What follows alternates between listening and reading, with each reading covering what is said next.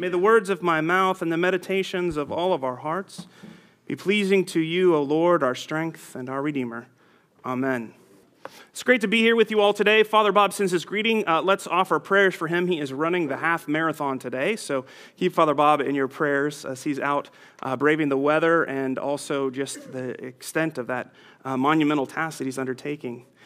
I have had one of those, I don't know if you call them an earworm or an earwig, like a song stuck in my head for a long time. I was asked, actually by Diane, to pick which reading we were going to use today other than the gospel, and that reading from Philippians, and I think we did this before Thanksgiving. So before Thanksgiving, this song has been stuck in my head as I thought about today's lessons and what we was going to talk about today.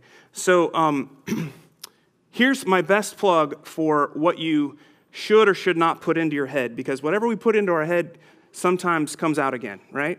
So this is a plug to be very careful about what media you consume, what books you read, what television programs you watch, what music you listen to, because it has a tendency to come back to us. And whether it is a haunting and bothers us or whether it's a blessing really depends on what we put in. My Oma used to say, you got to put stuff through the computer at least once to give it a chance to process around.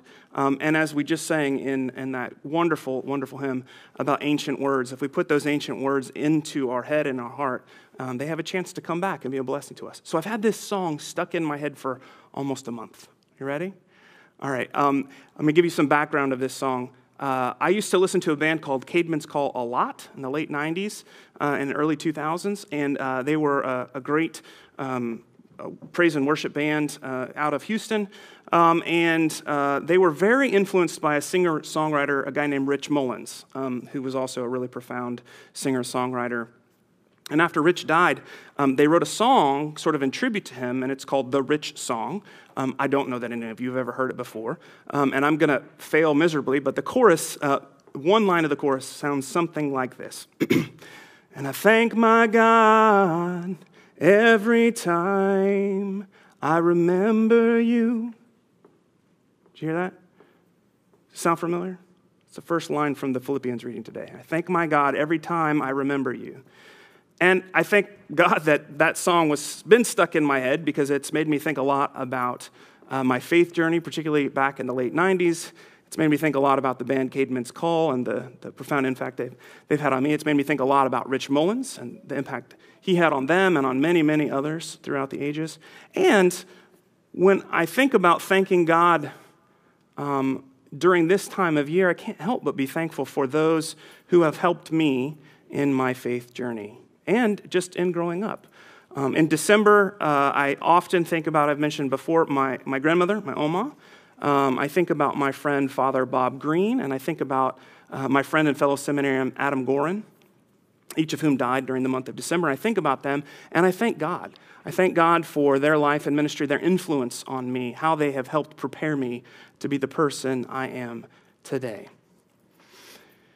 I also thank God for John the Baptist, and this is a weird sort of transition. I acknowledge that.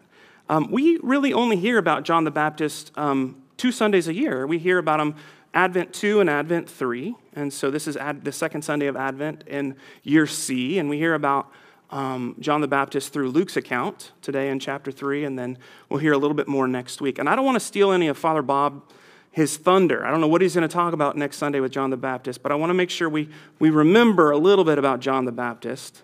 But before we do that, there's something really profound that happens in Luke chapter 3. Many, many stories that we encounter, many narratives that contain truth, begin with the words, once upon a time, long ago, there existed. And those are great. Those are great stories.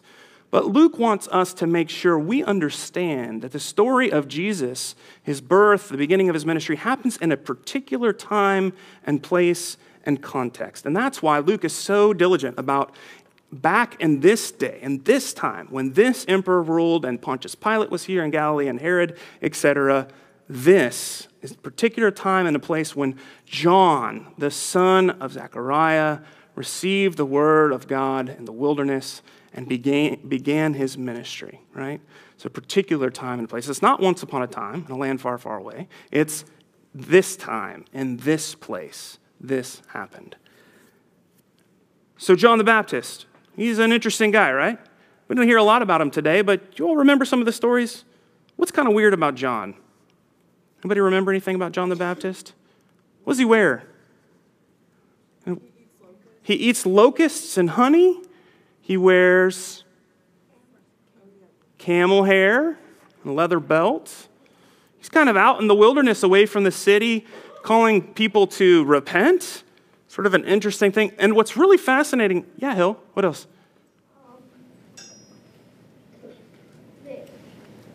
What else do you remember about John the Baptist?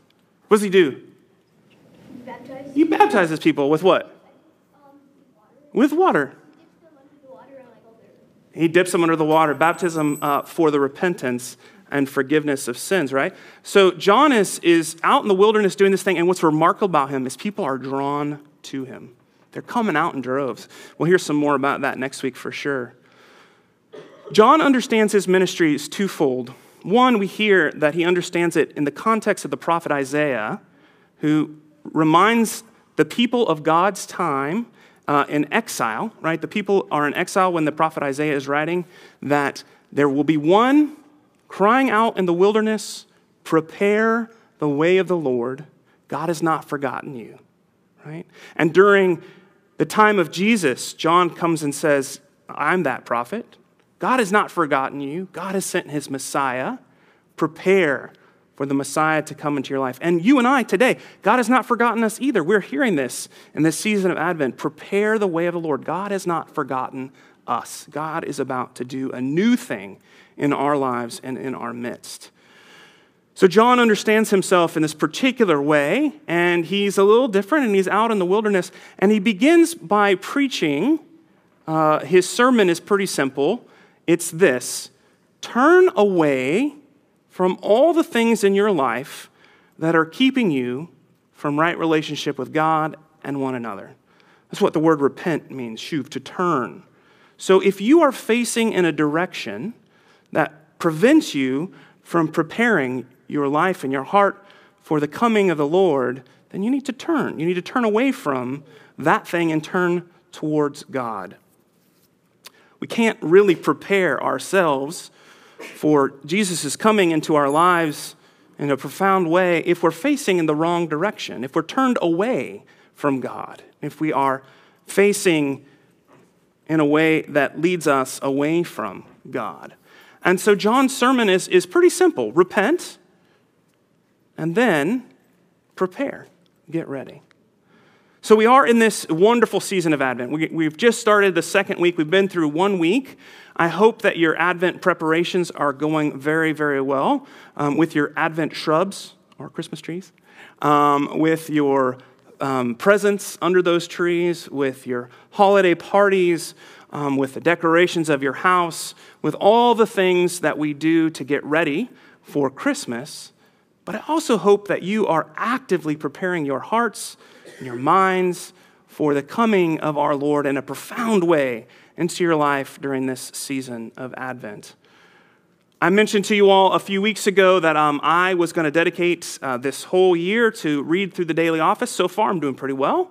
Thank you for your prayers, and let me know how I can pray and support you in whatever your preparation is during this season. I do think it's important that during the season of Advent, we reorient our lives. This is a time for us to reflect upon those who've come before us that have helped us to prepare to be the people we are today and to give thanks for them, to remember them and thank God for them. And it's a time for us to really think about our lives and where we are in relationship to God and with our neighbor. And if we do need to repent, if we do need to turn away from some things, to be really intentional about that. This is a great time of year for us to, in the midst of whatever dreariness there might be outside, to seek the warmth and the light of our Lord in our lives. So as you go about your preparations this week, your continued preparations, your parties, your decorations, and all the things that you're going to do, don't forget to prepare your heart and your mind and your soul to receive the coming of our Lord. John the Baptist is such a wonderful figure.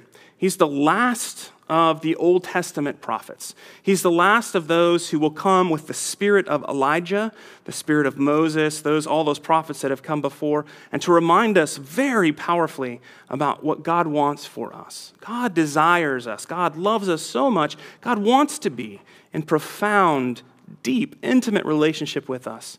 But we can only do that when we orient ourselves towards God, when we turn away from those things that keep us from God and turn towards God. So my brothers and sisters, my encouragement for each of us this week is that we would prepare ourselves to be in position to receive our Lord as he comes into our life in a profound way. Let's pray. Gracious and holy God, we give you thanks for this season of Advent, this season of preparation, of hope, this season of peace. We pray, Lord, that you would help us to turn away from those things in our lives which keep us from being in right relationship with you and with each other. We pray that you would help us to seek you in all that we do. We pray that our preparations would lead us to deeper, more profound relationship with you, that we might continue to become your people in the world. And we pray all these things in Jesus' holy name.